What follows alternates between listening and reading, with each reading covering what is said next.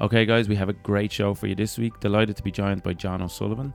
John is founder of the Changing the Game project. So this is an organization that's dedicated to educating parents and coaches, and they're trying to shift the paradigm of youth sports to a more positive, child-centered experience. On the show today, John talks about how we as coaches can engage parents in what we do.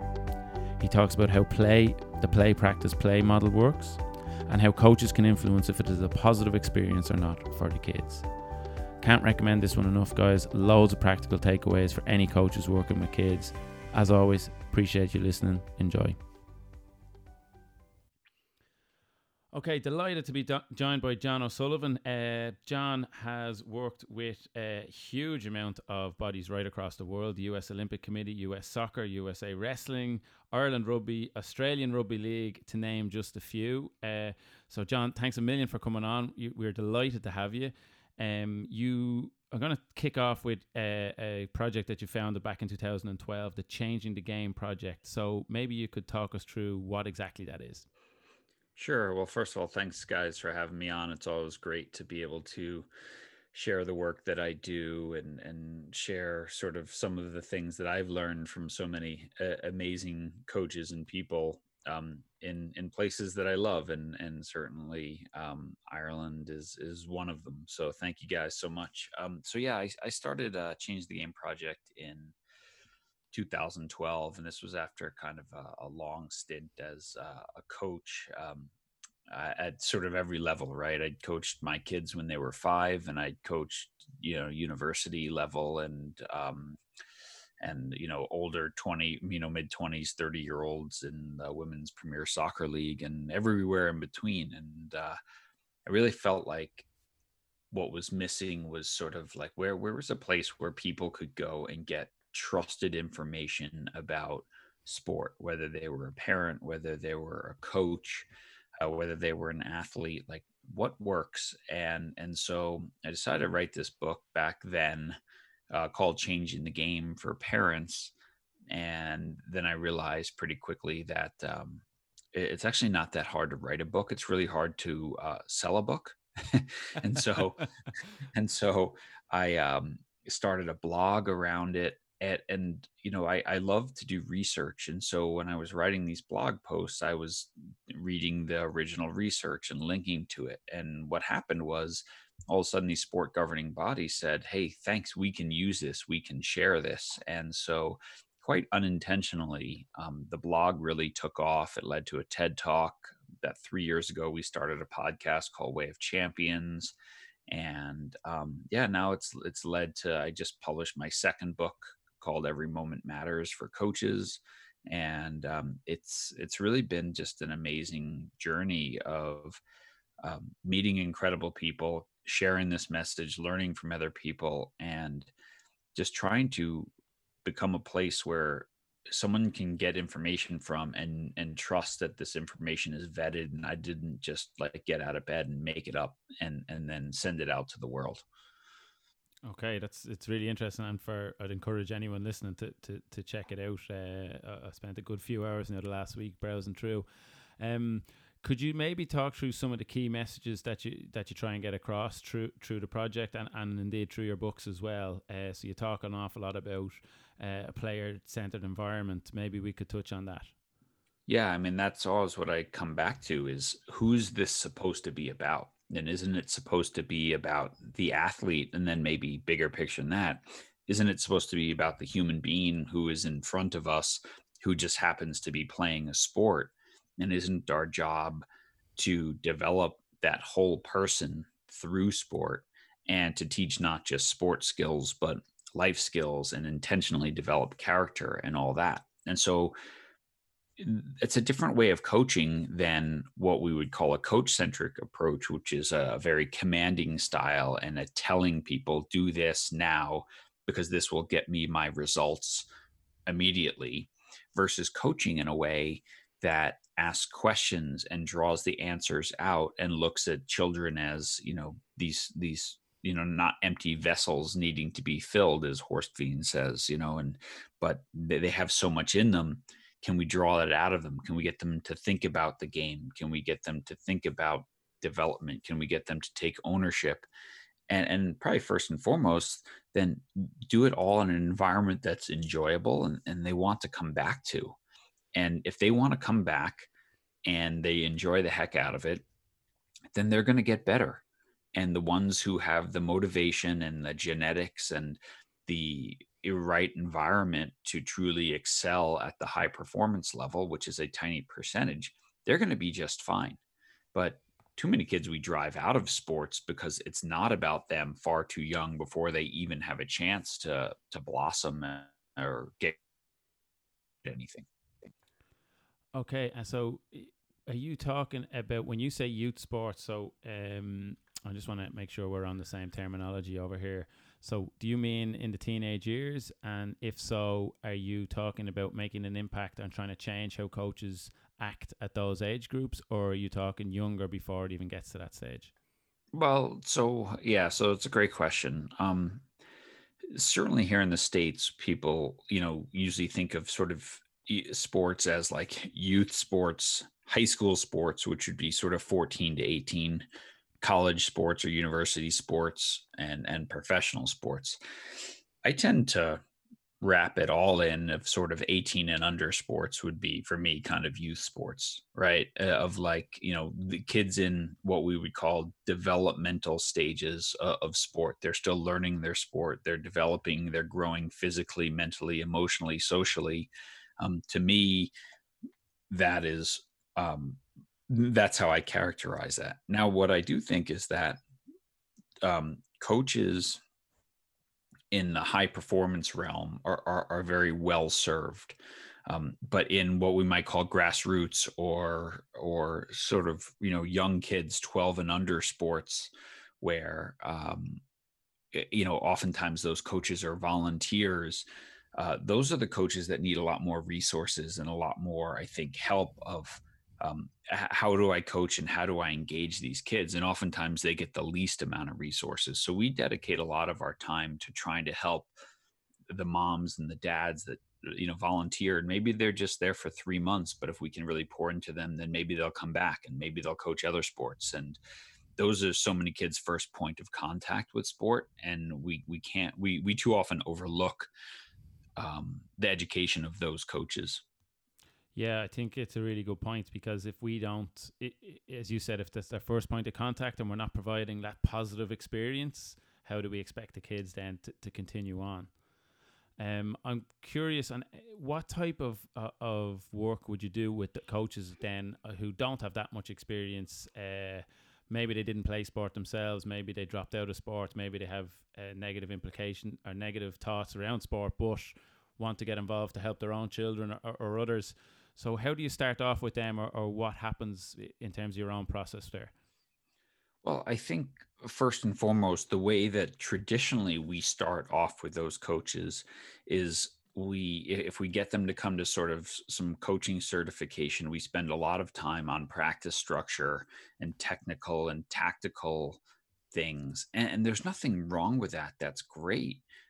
But I often think about in most sports, if I asked, a sport governing body, could you send the 8 best training sessions to some kids playing football, some kids playing hurling, some kids playing rugby, swimmers, golfers, whatever? Like, what should they work on? If I was a coach, what would be a great session to run?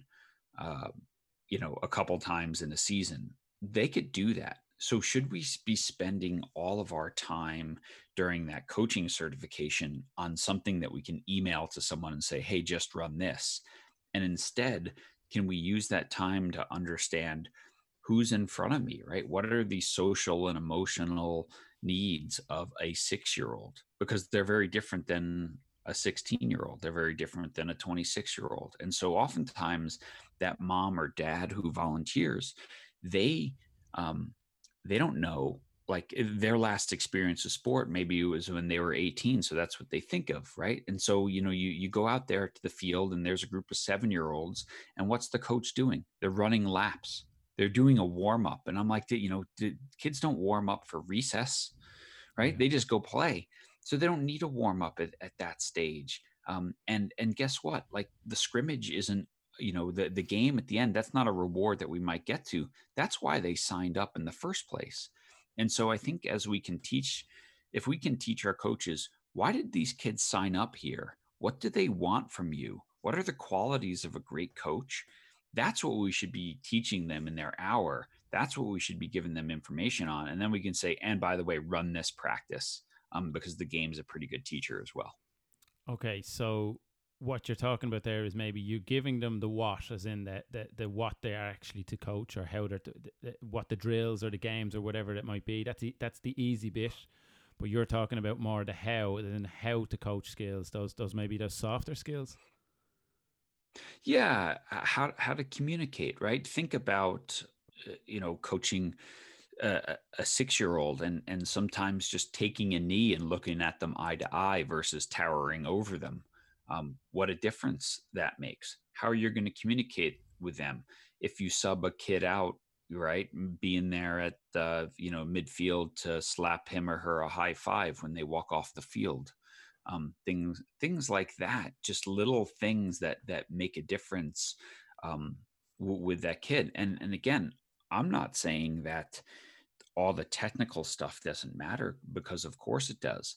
But again, I've coached 26-year-olds who are pros, and I've coached 6-year-olds, and I think coaching 6-year-olds is way harder. That's Like a fact. that's challenging, right? You have 10 kids out there, and they are all different levels of attention span and desire to be there. And the parents have just, like, given them a bunch of sugar in the car on the way to practice. And you're trying to teach them something, and these 3 kids can do it, and these 3 kids can't, and these 3 kids don't even want to be there, and this other kid is throwing a tantrum. That's really hard, right? And yet those are our least experienced coaches who get thrown in that situation. Yeah. So my next question is how do we deal with those 10 kids, with the one having a tantrum, and the varying levels of skill development? Would you have any practical tips that you would maybe try and instill? I don't know exactly, from your audience, of what sport they focus on mostly, and maybe it's a variety. What I'd say, from, let's call it, invasion games, right? So the hurlings and the Gaelic and the rugbies and soccers and hockeys and all these sort of things. I think with young kids, I think the most important thing you can do is play, practice, play. So show up and let them play a game, right? Get there early, set up your field, 2 small fields, whatever it is. As soon as there's 2 kids there, it's a 1v1, right? Give one kid a bid, then 2 aside, then 3 aside. Then as soon as there's 4, right now it's 2 games of 2 against 2, and just like you just let them play, and let that play bleed into the first 10 minutes of practice, 15 minutes of practice, and let them play. And you can talk about maybe what your topic is, but then break it down, right, into one activity, maybe a second activity that you might be wanting to teach that day, and then play again at the end. And because what that does is, number one, I think, as anyone who's coached young kids knows, right? If you try to do an activity right out the gate that requires explanation, what happens every time a kid shows up late? You end up having to re-explain, this is what we're trying to do. And you never do the activity because you're just telling the next kid to get there. Number two, again, they've just been sitting in school all day. They've got a bunch of sugar in the car. They just want to run around and play. And so if you let them show up and play, they come running across the parking lot. They're excited to be there. They're thrilled that they get to run around, because this is why they signed up. And then after that initial sort of energy gets out, now you break it down. You can teach them, and you can do an activity, and you can explain stuff, but everyone's there. And so you only have to explain it once or twice. And then you play again at the end. And so I think this is the one piece of advice that anyone working on the grassroots level, 12 and under, where they don't really need some crazy warm up before they start, just let them play first, then Yeah. teach them something, and let them play at the end. And I think if more coaches did that, they'd enjoy it more. And now the kids, are like, Mom, Dad, come on, get me to practice, get me to training. Yeah, I think it's a really, really practical tip that like if you start with a game, that's what the majority of them want to do straight away. So if you're starting there, they're going to be excited and want to be there on time. Um, Yeah, I mean, did you you guys, when you guys played sports, did you sign up like, God, I hope we do a walkthrough today, right? no, exactly. Yeah, no. It makes total sense, and you explain it very well. And I really like the practical element of it by starting with a game, because that just makes sense. Get them there; they'll be excited to be there. They're all tuned in, and maybe that little bit of giddiness that has gone out of them after that initial 10 minutes or so, and it's a lot easier to grab their attention and And stuff. So and if the game's a cracking game and everyone's flying around and having fun, just keep going, right? Like there's not even any reason to stop at that point. Just keep it going. yeah, just let them play. I think that's a Let powerful them play. message. Yeah. Yeah. Um, a couple of times now you referred to parents and the parents' involvement, and I know it's in the title of your first book.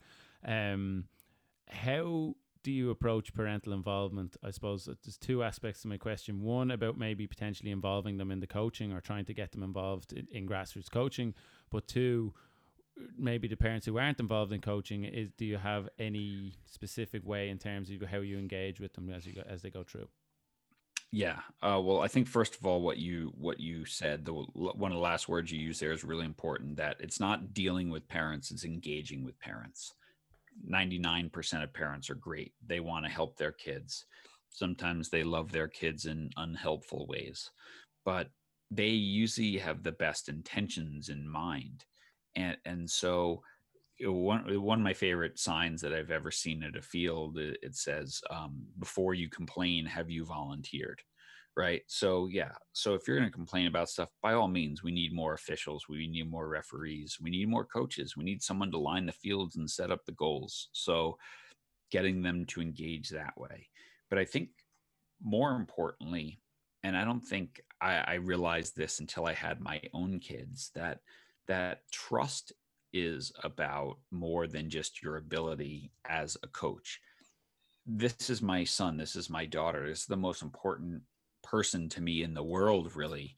Um, and I am giving you the privilege or the honor, or of being his caretaker for a little bit as a coach. Um, so the idea that a parent in that situation doesn't have any opportunity to talk to that coach, have any opportunity to get feedback on what his son or her daughter is doing, to me makes no sense. Like in school, if your kid's struggling at math, if you send a note to the math teacher about, hey, how can we help my son? The math teacher doesn't go, how dare you contact me? You are not even allowed to speak to me. And I'm not even going to talk to you. Like that would be crazy. But we do this in sport a lot. Now, there's also needs to be sort of clear boundaries with parents of what's appropriate to talk about. When's it appropriate to have these conversations? It's not in the parking lot after a tough game, right? It's not when we're emotional. We don't talk about other people's kids. We don't talk about tactics or formation or things like that, because that's a coaching thing, and you're here as a parent. But in my experience of 27 years of coaching now, what I've found is that um, when I reach out to parents and I open the door to conversations, and also close the door to certain conversations or at certain times, that I learn a lot about my kids, and I end up having great parent groups that are very supportive of what I'm trying to do. But if I close that door, then you get your legs cut out from under you as a coach. And parents are the most influential person in a kid's life. So you really want them backing your message and not undercutting it. And the only way to do that is to engage your parents and to teach them, and to get them to really, be your ally and not your adversary. And Look, I couldn't agree more. I think everything you said makes perfect sense. I love that quote about some parents love their kids in unhelpful ways. I think that's really, really relevant, and I think everyone could relate to that. How practically then do you engage them? As in, is it a case where you bring them all together at the start? Do you talk to them one on one, or is it maybe not as formal as that? It's just an ongoing process. I think it's both, right? I think you should always start with a meeting of your expectations and your philosophy, and you put that in writing and you tell it to them, and things like that, and be a human being, right? You build trust, you build connection. But I also think ongoing, you're giving them feedback. So, sometimes when I worked with really young kids, right before a game, right before a match would start, I'd run over and I'd call the parents in and be like, hey, this is what we're working on and training this week. So when you see it, cheer for it, right? See it. Like, we're trying to learn to play out of the back, and it's going to be hard. So please don't yell, boot it or kick it, right? And when you see a kid try to connect a pass and mess it up, it's okay, because that's what we're working on. And so I've engaged them that way. Invite them into a post-game conversation once in a while of this is what this is all about. I try to send during the season, sort of every 2 weeks, State of the Union. This is what we've been working on. This is how we've been doing, to the team. And then I always try to pick out a few kids each week and give them something personal. So if a kid is really struggling, I might send, a note through his parents, through our team communication tool, that says, for Stephen. And so now I know the parents are reading it, and say, make sure Stephen reads this, and then send him a couple of words of, hey, this is what you mean to this team. I see that you're struggling with this. Maybe if you think about this, this will help. Keep up the good work. You're a valuable member of the group. And just by doing that individual communication to the kid through the parent, what you're telling the parents is, hey, I see your son, or I see your daughter. I'm aware that this might be going on. And that opens the door for them to say, hey, just so you know, he's really been having a lot of problems in school, or he's really been struggling a lot. He's his knees hurt and he didn't want to tell you, whatever. And so the more you can let parents know that you see their individual child, the more they're likely to give you helpful information to coach that child. John, everything you just said makes perfect sense to me in terms of how we engage with parents and bringing them along and engaging them. I suppose I'm curious, did you ever get parents challenging you? And if they do challenge, how do you deal with that?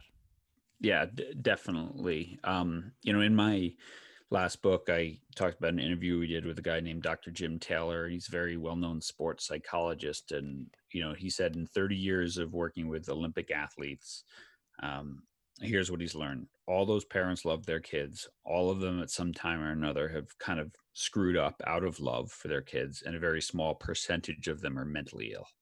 Right. And I think that's like super funny. But super true. And so for those of us who coach, if you're in the trenches long enough, you are going to come across some parents who just don't get it.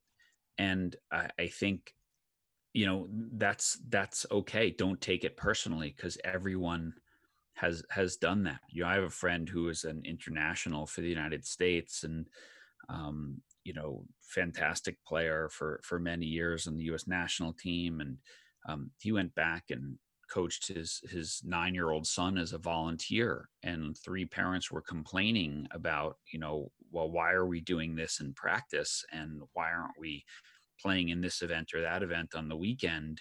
You don't know what you're doing. And I'm like, this guy's been like, playing in World Cup qualifiers, and you've never kicked a ball in your life. Right. So, I've always thought about that as like this moment where I'm like, you know what, like, if he's going to get it, I'm going to get it. And I mean, I usually keep the funny complaint letters just to laugh. I mean, I had a parent a couple of years ago who wrote a letter to my coaching director in my club whose daughter was on my team, and this was an actual quote from the letter. All they're doing in practice is learning how to play the game. And I was like, guilty as charged. That's what we're doing. That was the Right. complaint. That was the complaint, that's what we're doing. All we're doing is learning to play the game.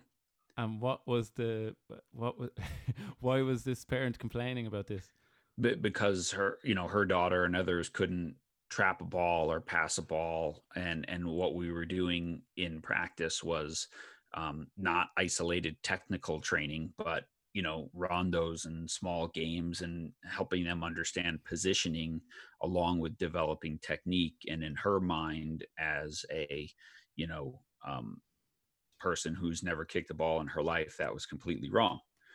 um, and so I just don't, it's like one of those things. Like at that point I just laugh and I'm like, yes, that's me. That's what we do in practice, because that's what I believe in. And you can go someplace else and sign your kid up someplace else, but we're not holding your, there's a lot of thought that goes into how we do things here. And so I just encourage coaches, like, look, don't take it personally when someone does that, even though it's hard not to.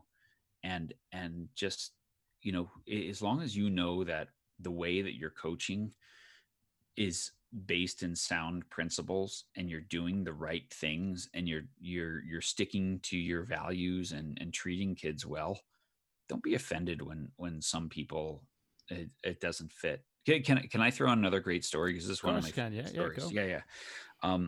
So there's an airline in the US called Southwest Airlines, and it's a discount airline, but it's the only airline in existence that has actually like made a profit every year of its existence. I'm not sure 2020 will be the same, but that's not really a fair comparison. But like, and this is a values based airline. And one of the things in Southwest is the pilots are always telling jokes, and the flight attendants are telling jokes, and they're always doing funny things, right? And that's what they stand for, is like, hey, our people, our employees, we have to treat them well. They have to have a great time. And if they do that, then our customers will have a great time. So anyway, they had this one lady who used to always write these complaint letters, and she'd complain why they're nuts, and why isn't there first class, and why don't I get to pick my seat ahead of time, and all these different things. And they'd answer. So one day she writes in, she says, I don't think the flight attendants should tell jokes. I don't think it's appropriate that people tell jokes. You need to stop that. And they didn't know how to deal with this. They didn't know how to answer that. And so um, the letter got passed up, and it eventually went to Herb Kelleher, who was the CEO. And he looked at the letter. He said, oh, guys, I got that. No problem. And he writes back, Dear Miss Smith, we'll miss you, Herb. Very good.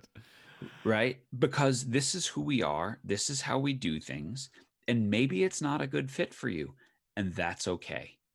Right. And so this is why I think, as coaches, if we if we work on our craft, and we're always learning, and we're building sessions and coaching the right way, and we're treating people the right way, people will still complain. And that's to a point when they cross the line too many times, when you go up to them and say, you know what, we'll miss you. Maybe this isn't a good fit for you, and we'll promote you to the neighboring organization.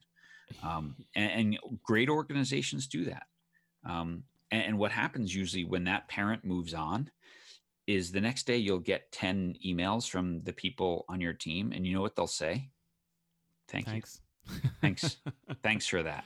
Right. So yeah, It's funny. yeah. Chris van der Hagen, of the coach educator for Belgium soccer, he tells a very similar story about when they sort of reinvented how they were doing things in youth soccer in Belgium.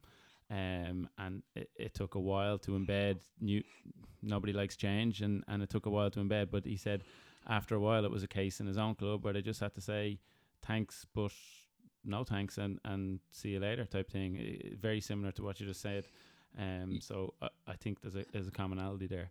Yeah, change is hard. Change is hard, and Chris and I have had many conversations about this, right? About this very subject, and why they do it. But again, that's why you can't just make random change just for the sake of changing, right? Belgium looked really hard at again, who's the child? What does she need? What does he need? Let's pour into that. Let's build programs based on, they say in Belgium, the only thing that changes is the side of the shirt, but it's all the size of the shirt, but it's always about pouring into the needs of the kid. And 2v2 dribbling soccer was about the needs of the child, right? Not about the needs of the adult to see some mini version of the full game. Yeah, no, it's really powerful. He's a great presenter as well. He really sells the message well. I just want to move on. So everything you've talked about in terms of that player-centered environment and the parents, engaging the parents and getting as much value out of everyone as possible in that, while catering for the needs of those children. And you talk a lot about creating that positive sporting environment. I suppose this overarching concept that you try and strive for.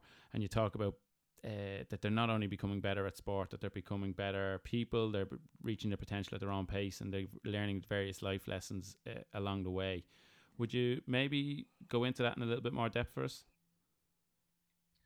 Yeah. So one of the really interesting things, and I think it's a misconception. There's a sports sociologist I know named Jay Coakley, and he writes about this, is that we have this false assumption that sport is fundamentally good, right? and Mm-hmm. and so just by merely signing people up for sport, good things happen. But sport is neither fundamentally good nor fundamentally evil. It just is. It is made into a force for good by intentional coaches and intentional organizations who use it for this higher purpose. And it's made into something that is not good by transactional people who use it for, self gain. And so I think this is what is really, really important, that as a coach, I influence whether sport is going to be a good experience, and I have to be intentional about it. It's not something that's going to happen on its own. It's going to happen if I weave in character lessons, if I look at all these opportunities that sport gives of, highs and lows, and times of pride and times of insight and times of connection. If I can be mindful of those moments, I can use them to teach. And if I do that, then I'm going to develop character. I'm going to develop resilience. I'm going to make it about the kids, and make this something more than just a transactional relationship. Now, I recognize, certainly in a country like Ireland, in a country like the US, where kids have a lot of choices in sport. And so, if a kid that I've coached chooses that, coach, what, this has been great, but I'm one of the top, skiers in the country. I'm going to put my time and effort on that. I'm giving up soccer. I just want to make sure that when they walk away, they say, but God, this is the hardest decision I've ever made because I love this sport. Right. And I think these are the type of things that, I'm a better skier because I was on your soccer team and I love this experience. And someday I'm going to jump back and play in an adult league and maybe coach my own kids because this was a great experience. And that's what I think is about making sport a positive experience. But it all starts with the adults running it, being intentional about what's supposed to, come out that, at the back end of it. Yeah, and do you think? And I know this is probably it's a difficult question, but when people are listening, they might be thinking about how they plan out their sessions, and you talk earlier about the technical and the tactical, and they're perhaps more easily learned to how to coach those. But do you think that it is doable to plan your sessions out to develop things like character and others that you mentioned there? Oh, for sure. I mean, think about this, right? Like, um, if I plan a really hard session with maybe a technical or tactical element that I know the kids are going to struggle with, right? Then I'm also developing resilience. Can we keep working? Can we not get frustrated and give up? But can we do it again? Can we do it again? Can we do it again? Right. So just the just the game element of it is going to let a character trait like resilience pop up, right? Every practice is an opportunity for teaching integrity, because for me, integrity is, did you give your best effort and best 100% focus on that repetition you just did? Did you give your best effort and focus on that play? Did you communicate your best, right? That's integrity. Respecting my teammates, right? That I'm prepared and ready to play. I treat them well. I communicate in an effective manner. These are all character traits that will emerge. Opportunities to teach them will emerge within the game, right? And so the idea that this is something extra I have to layer in is not really true. All it is this is something that I have to know is going to come up, and be prepared to teach it when it does. So again, it goes back to the sort of the how to coach skills in terms of those softer skills, teaching those life lessons. Exactly. I mean, to say to your team, what do we look like when we're at our best? Oh man, we're resilient. We keep fighting. We keep going. Great. All right. Are we being resilient right now in practice? No, coach, we're not. We're kind of going through the motions because we can't get this. All right. Great. Come on, let's be more resilient. Right. It can be as simple as that, that attaches good outcomes to certain character traits, because character drives behavior, and behavior truly drives performance, because repeated behaviors over a long time is really what accumulates into high level performance. And so we're always shaping behavior. Yeah, I think that's again really practical information that people can actually use in their own coaching. I think a lot of the time when people talk about developing life skills, etc., through sport, it sounds great and it's true. But there's now a really simple thing that anyone listening can probably bring into their sessions in terms of: do we work hard? Are we a work? Does our team work hard in a match, and do we do it in training, etc.? And just by simply asking those questions, I think that's powerful for coaches to be able to use. Yeah. Yeah. John, we ask everyone who comes on 3 questions towards the end of the podcast. Okay, so you may have touched on some of these already, but it's fine to go in again and maybe summarize. So, what does the term successful coach mean to you? Well, I think, that's what we've been talking about a lot, but to define it in a concise way, I think if I'm working with very young kids, success means they all come back next year and sign back up, right? That we've created an experience that they enjoy so much that they want to do more of it. As I'm getting more into the high performance realm, right? If am I helping players get to a place, both as a human being and an athlete, that they've never been to before, and maybe wouldn't get to on their own. And then in the long term, recognizing that some of them might not appreciate it in the moment, but years later, when they invite you to their wedding, or they reach out to you and, say, hey, coach, thanks. You really did a lot for me. I didn't appreciate it then. Sometimes, we don't get those paychecks for 10 or 15 years. And knock on wood, to this day, I haven't had a former player try to run me over at this point driving by. And so I'll say that for the most part, I've either done okay, or I just don't live near them anymore.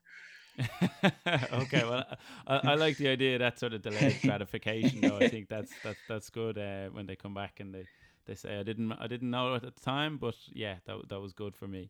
I mean, a lot of coaches have said that, right? Like when have you had a successful season? Ask me in 20 years, right? And I really believe that that's true. Yeah, but I still think that it's not probably commonplace thinking for a lot, particularly those who are not as experienced. They maybe, I think some coaches may be a little bit short-sighted in terms of what I'd like to win at under 10 or under 11 or whatever age group it may be, rather than thinking, if I can keep everybody playing up until 16, 17, 18, I'm doing these kids a good service. Mm-hmm. And if I'm a senior coach in a school, I work a lot with schools, and I work with high schools, and the basketball coach is saying, "Oh man, we just don't have enough kids trying out for basketball." My question is, well, what are you doing with the coaches who are, teaching the kids who are 7, 8, 9, 10? How are you helping them? Because the only reason you don't have enough players is because something's wrong down there, right? And so